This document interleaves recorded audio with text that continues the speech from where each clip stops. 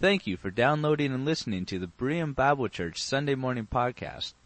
Berean Bible Church is located in Shoreline, Washington, morning worship at 11, and many more events throughout the week.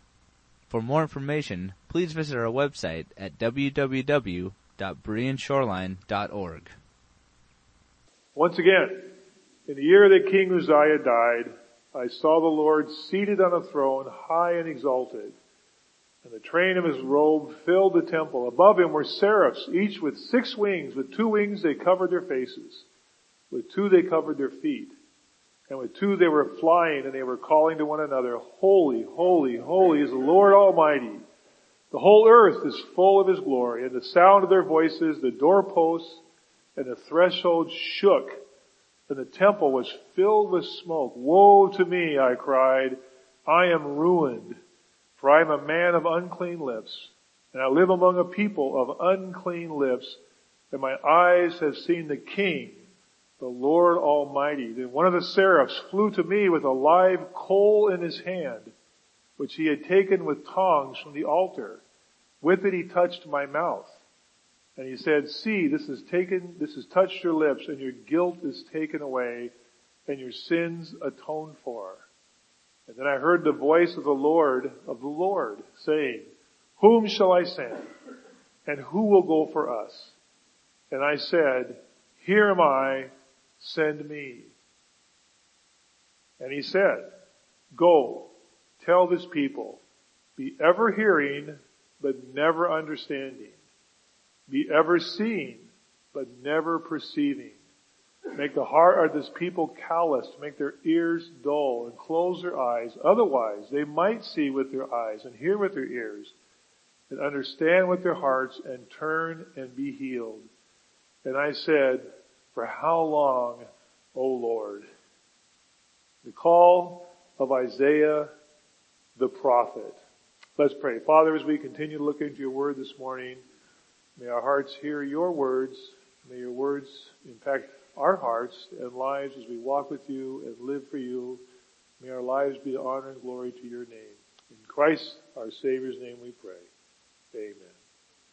Isaiah chapter 6, the call of Isaiah the prophet. It's interesting, it comes at chapter 6 and not at chapter 1.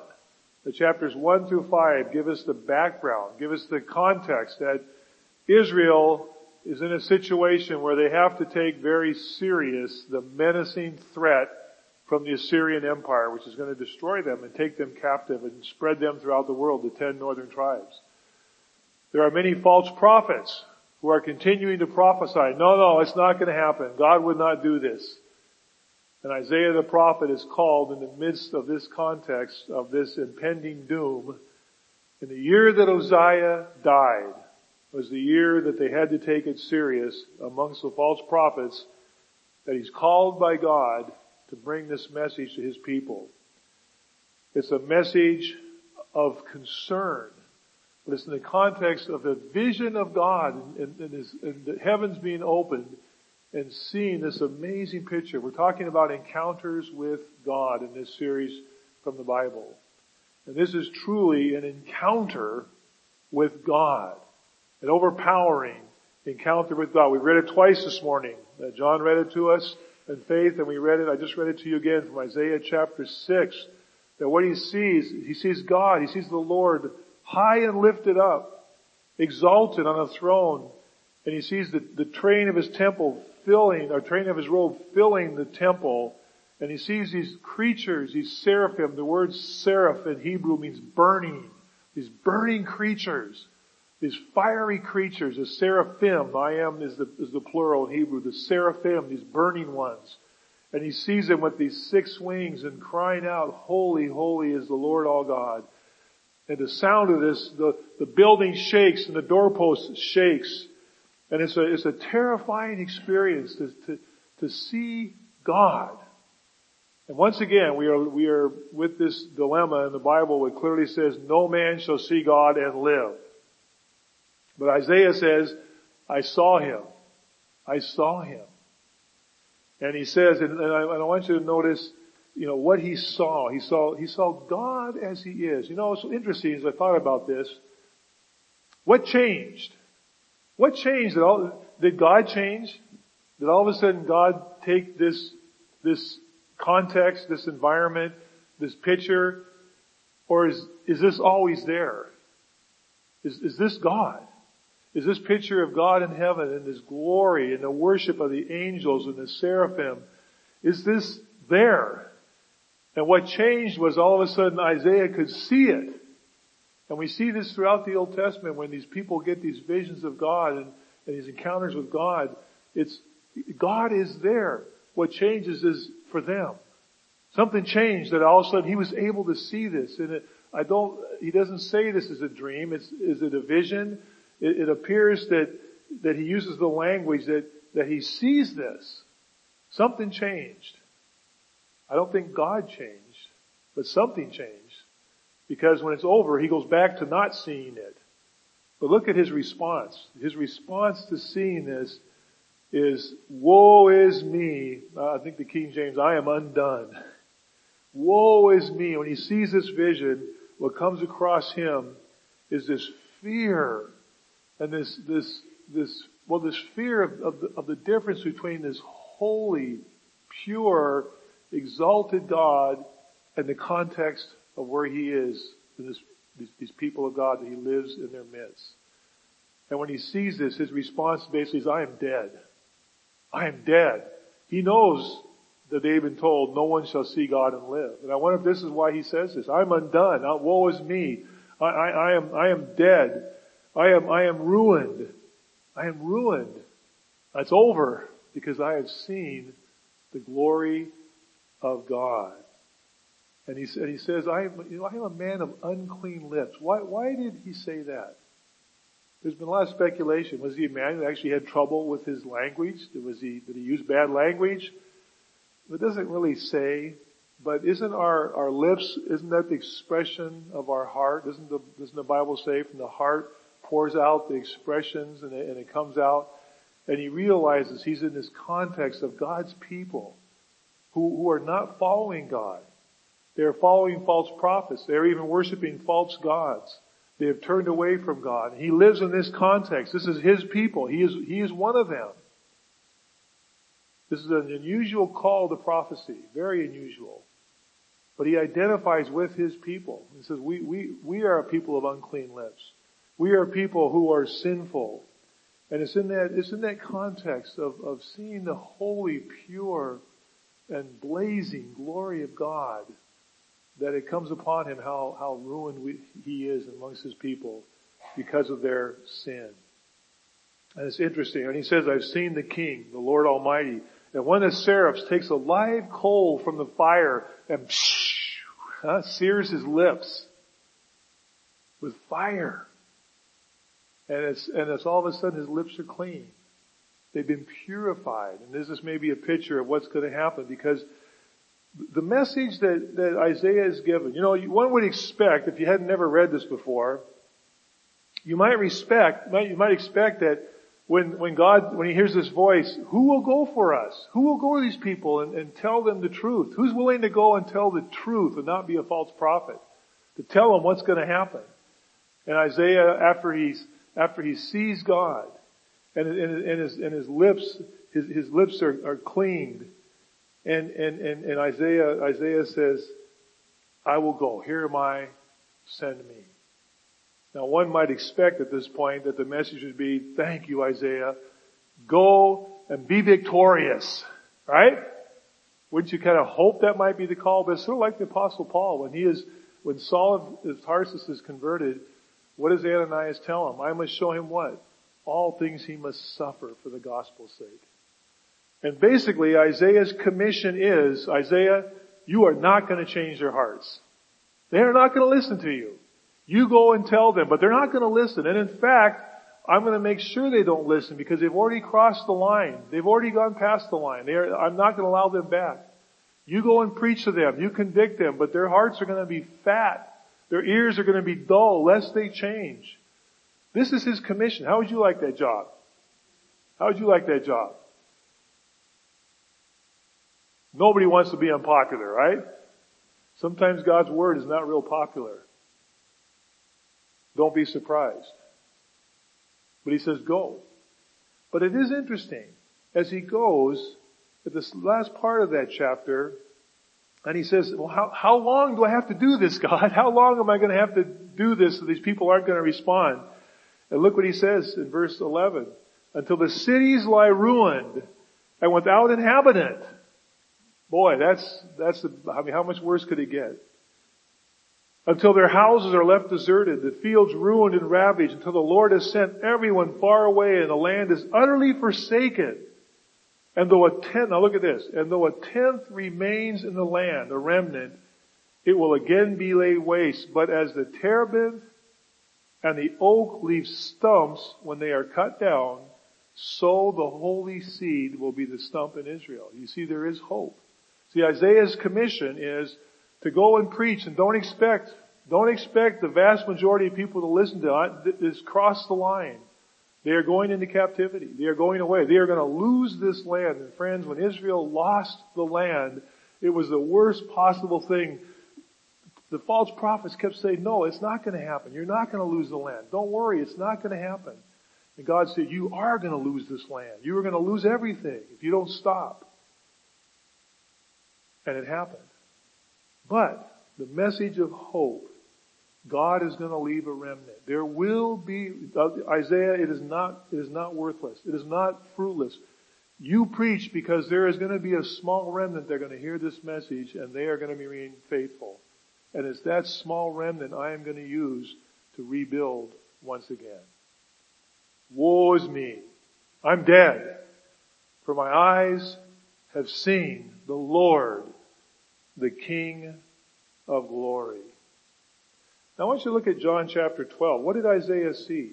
In the Gospel of John, as we're going to transition to another encounter with God, and I want you to try and pull these two pieces together. In John chapter 12, the Apostle John, one of the three of the Lord's inner circle, Peter, James, and John, one of the two brothers, James and John. And I want you to notice what we read here in chapter 12. Verse 37, even after Jesus had done all these miraculous signs, raised the dead, fed the thousands, walked on water, made the blind to see, healed the lepers, all these miracles, in their presence, they still would not believe him. This was to fulfill the word of Isaiah the prophet, Lord, who has believed our message? To whom has the arm of the Lord been revealed? For this reason, they could not believe. Why? Because as Isaiah says elsewhere, in this passage from chapter 6, the most quoted passage from Isaiah in the New Testament, he has blinded their eyes. He has deadened their hearts. They can neither see with their eyes, nor understand with their hearts, nor turn, and I would heal them. Now look at this.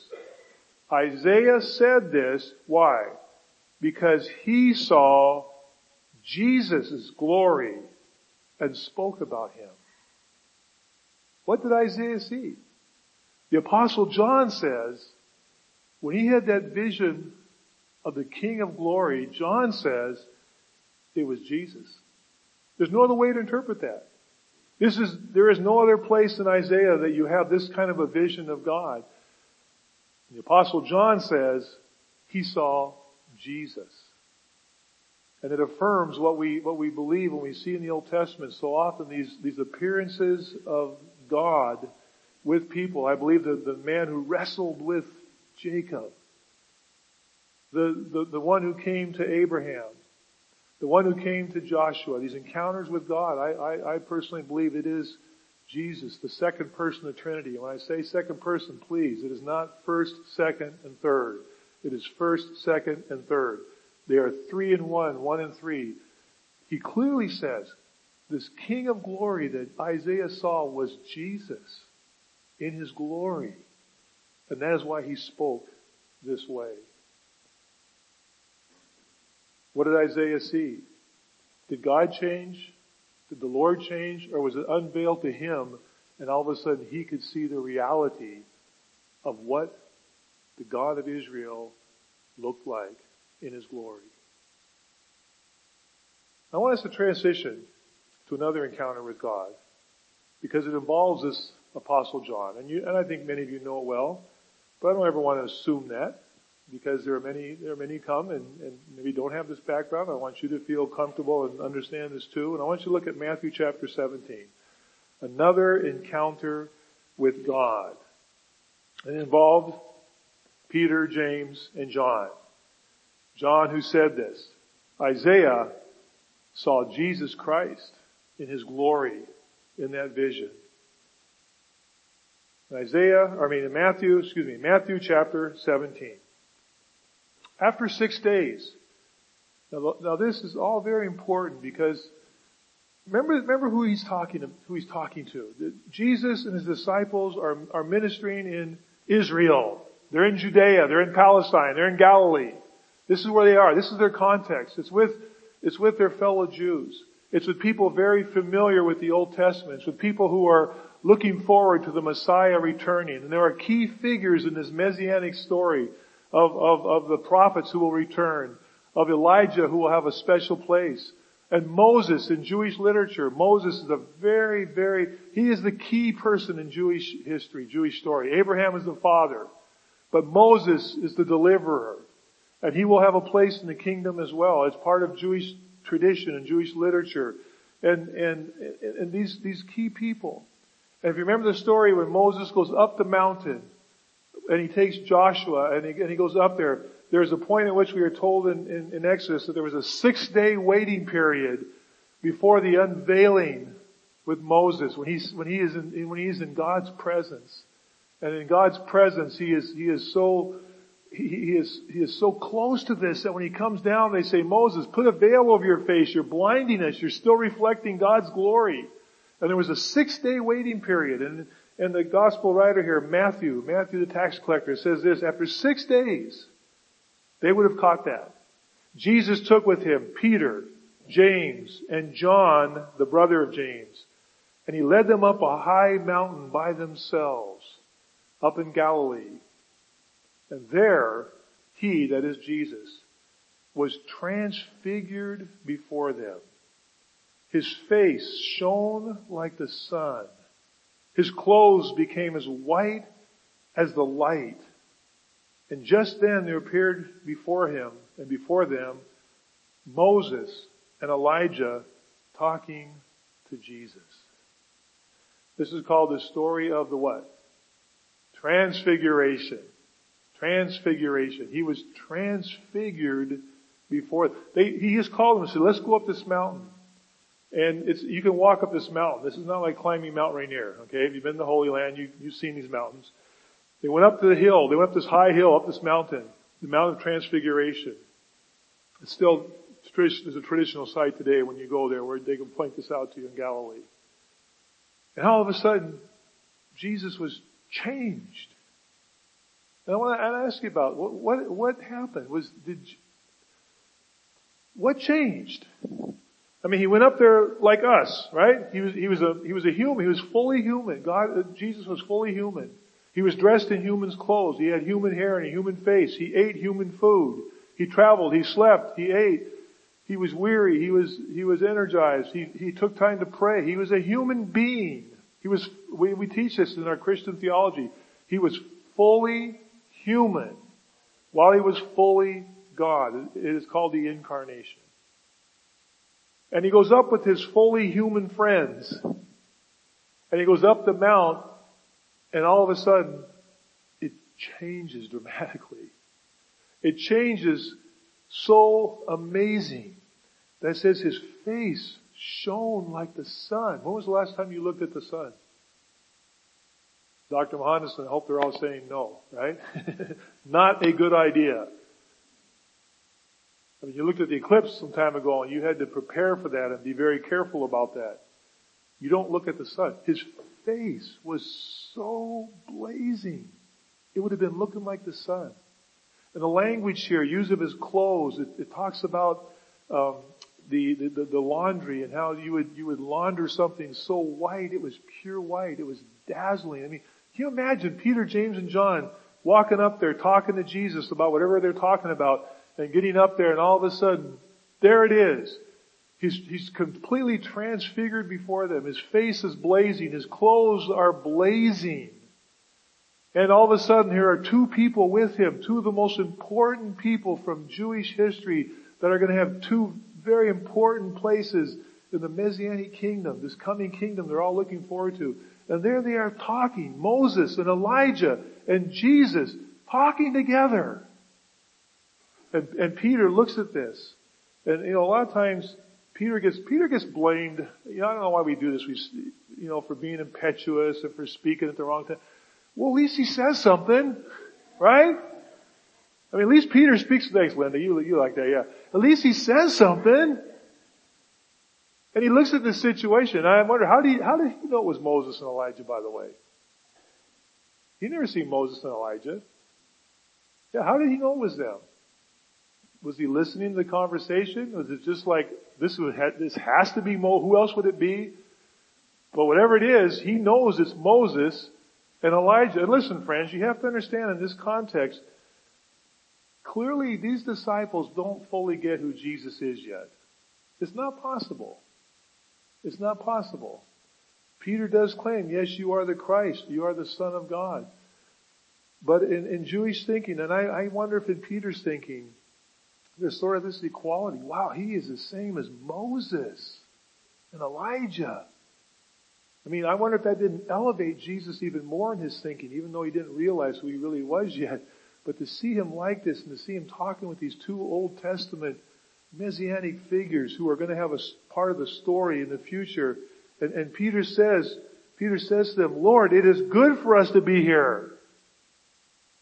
It's good for us to be here. Is this the kingdom?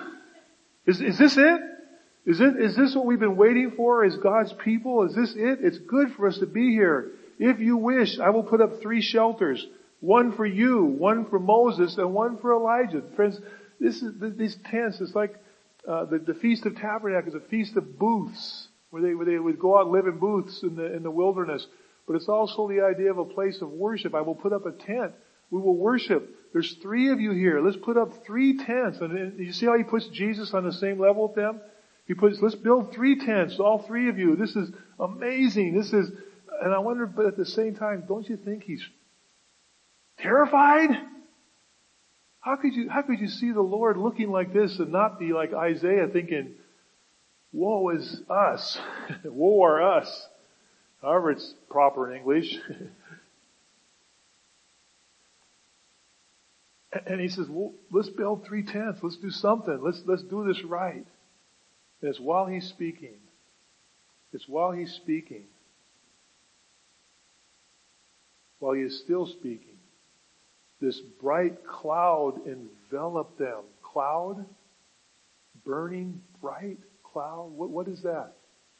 What to a Jew like Peter, James, and John, what would this cloud remind them of? Huh? What? The Shekinah glory of God.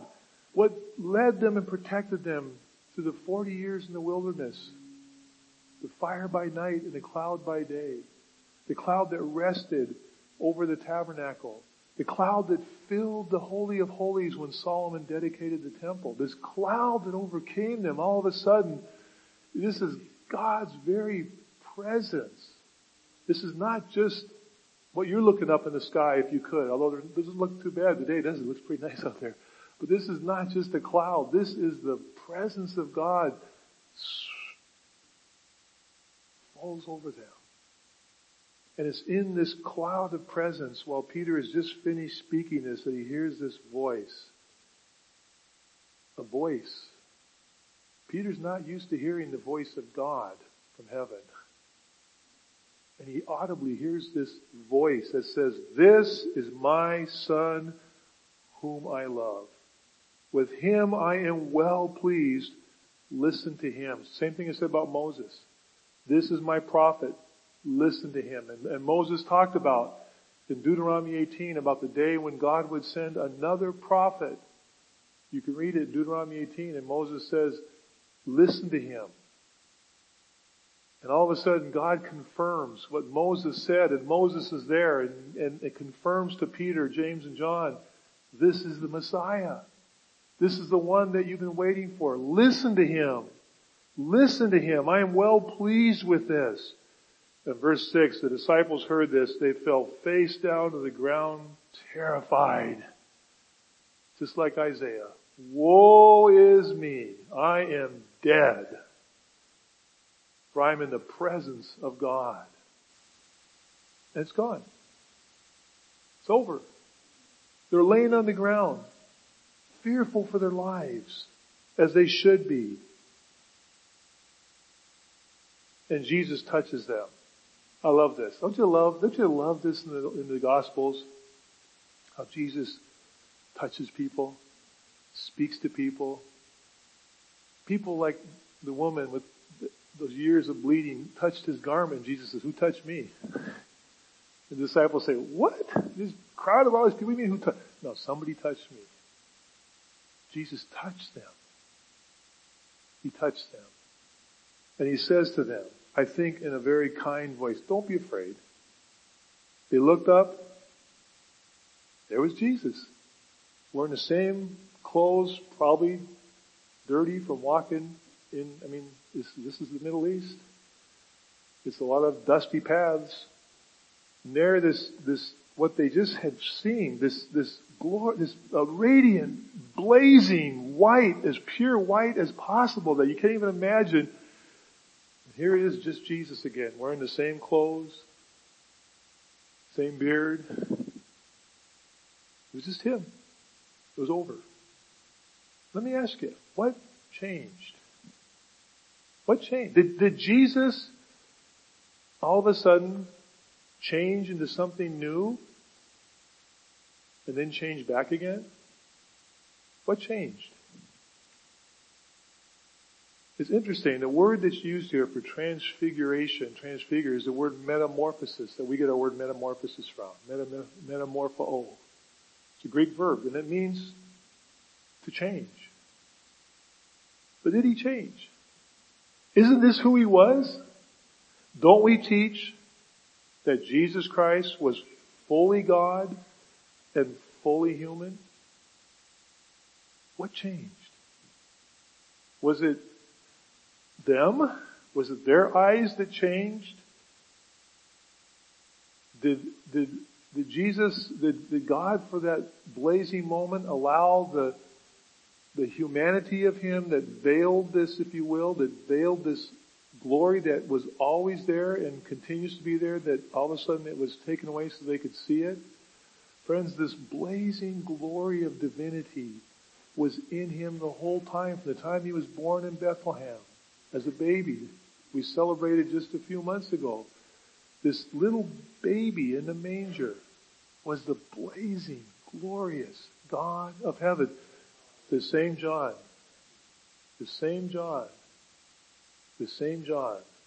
is the one who said, Isaiah saw the Lord Jesus Christ. What changed? Well, it's a mystery. It's who he was, and it's what he was, but something changed. There was a metamorphosis. It was a transfiguration. And Peter, James, and John saw it. They saw it. But it was him. Interesting. We won't take time to do this, but the rest of the story, just like Isaiah was given this commission to very mundane to go back and preach, and don't expect them to listen to you. What's amazing to this story to me is, talk about a mountaintop experience. When this is over, they go back down the mountain, and the first thing they encounter is all these people coming to them with these problems, and swamped by these people again, and why can't we do this? Why couldn't your disciples do this? And Jesus said, you can't, it's only by I wonder if Jesus, after talking to Moses and Elijah, comes down that mountain and just, wow, these people. And they go back to their preaching, teaching, nobody listening for the most part, opposition on the road to Calvary and the death of our Lord Jesus Christ. What changed? Isaiah saw God. I think it was Jesus Christ, according to John. God didn't change. Something happened for Isaiah. It was a moment, and he went back. These three disciples, for that brief moment, they saw what he really was. And then his human flesh must have veiled it again when it was over. That word metamorphosis, to change. Now, see if you can help me now make this connection. Let's go to Romans chapter 12. I want us, before we leave here, just look at two passages. Romans chapter 12. We're talking about encounters with God. But I'm hoping as we talk about this, that you and I will realize what an encounter with God is. Do we encounter God? Do you encounter God? Do I encounter God in my mundane, everyday, day-to-day life? Last few weeks when you've been snowed in, right? And do we encounter God? Romans chapter 12. The Apostle Paul says to believers in Jesus Christ, Jew and Gentile alike, he says this, therefore, in light of chapter 9 through 11, which is one of the most powerful, if I could say that if you don't mind, doctrinal passages in the New Testament.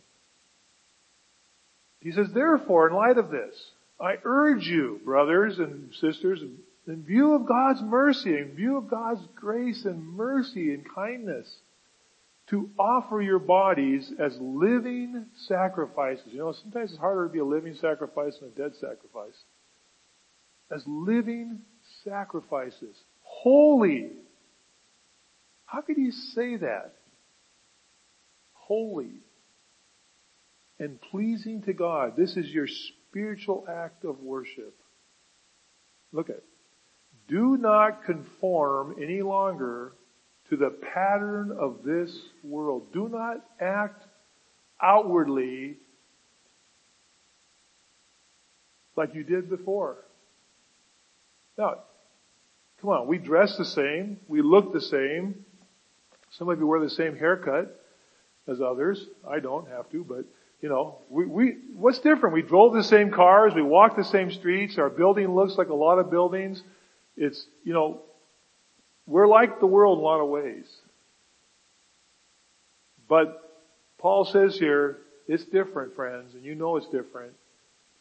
Don't outwardly keep acting and speaking and being like what you used to be. He says, don't do this anymore. But instead, and look at this word, it's the exact same word used of Jesus Christ, the Mount of Transfiguration. It's one of the few places used in the New Testament. But instead, be transformed as Jesus was, transfigured. It's the same word. By the renewing of your mind, and you will be able to test and approve what God's will is, His good, perfect, and pleasing will. Paul says, I urge you, I beg you, I plead with you. Don't outwardly just act like nothing's changed. But inwardly, be transfigured. Be what you really are. You see, when Jesus was, I like it this way, when Jesus was changed before them, He simply reflected for that brief moment what He really was. If He was truly God, He was always that blazing image of God. It was just veiled in the flesh part of Him. And I think Paul is saying to me in this passage here, and to you, and to the Roman Christians, inwardly, let's start there. Let's let God transform us, transfigure us, so that what comes out of us, what flows out of us in how we talk, how we act, how we love and care, that it's a transfiguration that reflects what we truly are on the inside. And I want to close with this passage that builds upon this. 2 Corinthians chapter 3. These are Paul's early epistles, 2 Corinthians chapter 3. He writes to this church at Corinth. And the context here is this story of Moses and how his face was blazing, reflected God's glory, and also how his fellow Israelites did not allow the veil to be taken away so they could see Christ, so many of them, and many of them did. In verse 15, even to this day when Moses is read, a veil covers their hearts. But whenever anyone, Jew, Gentile, doesn't matter, whenever anyone turns to the Lord, the veil is taken away. Now the Lord is the Spirit.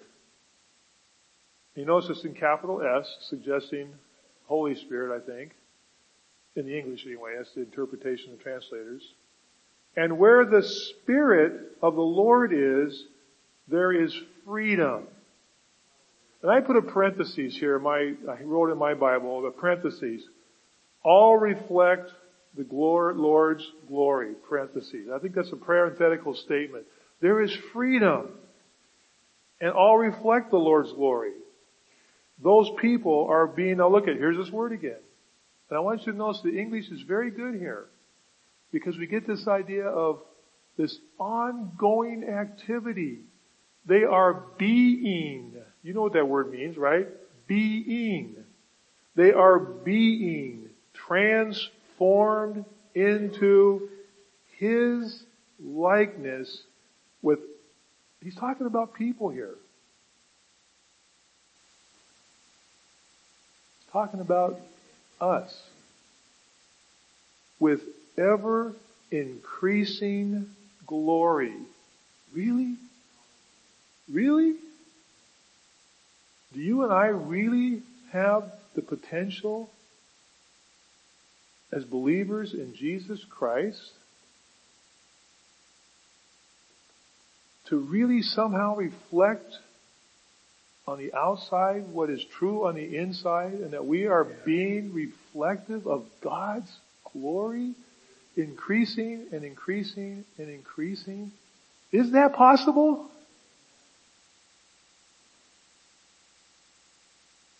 Notice what the result, where it comes from. Which comes from the Lord, who is the Spirit. So listen, friends. How do we encounter God? We're probably not going to stand on the Mount of Transfiguration. We're probably not going to wrestle with the angel of God. He's probably not going to appear to us with 3 servants and start talking to us. He's probably not going to appear like he did to Joshua with the sword drawn as a captain of the host of Yahweh. How do we encounter God? Isn't the answer right there? It's the Holy Spirit. And friends, this amazing miracle that you and I will never comprehend. How can we ever comprehend this? That the Holy Spirit indwells us. Is that really possible? That the God that Isaiah saw and fell down, that the God that filled the temple, that the Holy Spirit indwells us and leads us. And can bring us in our weakness and in our frailty. And nobody needs to tell you and nobody needs to tell me how frail we are and how human we are, right? Is it possible that God is enabling us each day that goes by to grow and reflect His glory? Isn't that what it says? And we encounter God daily. How can we not encounter God daily if the Holy Spirit dwells in us? Paul says, don't quench the Holy Spirit, because He is there. And friends, we are being transfigured daily into the glory of God. while we are here on this earth. This last week we had a time, I know many of you couldn't come, and as mentioned, there'll be an opportunity to share in the service for Marine. It's just an amazing story. I mean, just to share in a life like Marine's. And to hear, as Ann read that life history of the time in her life when God spoke to her. It didn't have to be an audible voice. And we should never apologize for that. We are not a Pentecostal church. You maybe have gathered that by now. In some of the way but I have Pentecostal brothers and sisters, very good, dear friends in the ministry. And dear friends.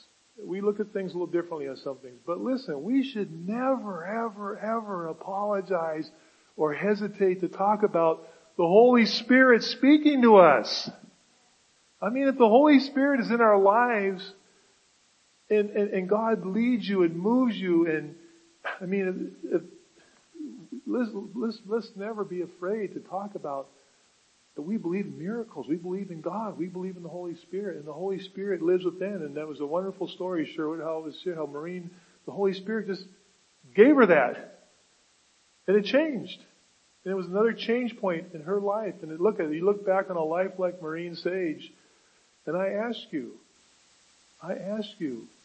was this not a life that was continually, even during the difficult days, reflecting the glory of God? Yes, it is possible to live that way. It is possible. It is possible. Woe, I don't think this is right. And someone will correct me. Woe is us. Woe are us. But by the power and the presence of God, we stand here as trophies of His grace. And in that woe, reflect the mercy, love, grace, and majesty of God. Why don't we live that way? And why don't we treat people that way? If that's really what we are inside. Let's close our service, John. Thank you. I had a little extra time preaching today. You make some of the connections and make some of the applications to your life. What are we going to sing, John? May the words in my mouth? Yes. All right. Good choice. Let's sing together. Let's bow our heads in prayer, and as we do so, it just occurred to me that maybe there's some here today that in your humanity and as a Christian, follower of Jesus Christ, that in your human condition you've maybe been impressed with the glory of God and the difference between us and God. And whatever it is, and you might be like Peter, James, and John with your face down and feeling face down right now, that you would just, you would let Christ touch you on the shoulder and just say, get up. It's okay. Let's go on. Get up. It's okay. Let's go on. And that going on is not going to be life happily ever after. It's going to be life. But we can go on with Jesus Christ. And it is possible. It is entirely possible to live a life of glorifying the Lord Jesus Christ. Let's get up. Let's get up. And let's move on. We thank you, God, how much you love us. And Father, if there be a person here today who the Holy Spirit has been speaking in their heart lately, it's time. It's time to receive Christ's forgiveness for their sin and receive eternal life and join the great company of believers around the world who follow you. May they make that choice. And may they receive Jesus Christ as their Savior. We leave this place today, as always, in the name, the precious name, Jesus Christ, Son of God, hope of humanity, our Savior.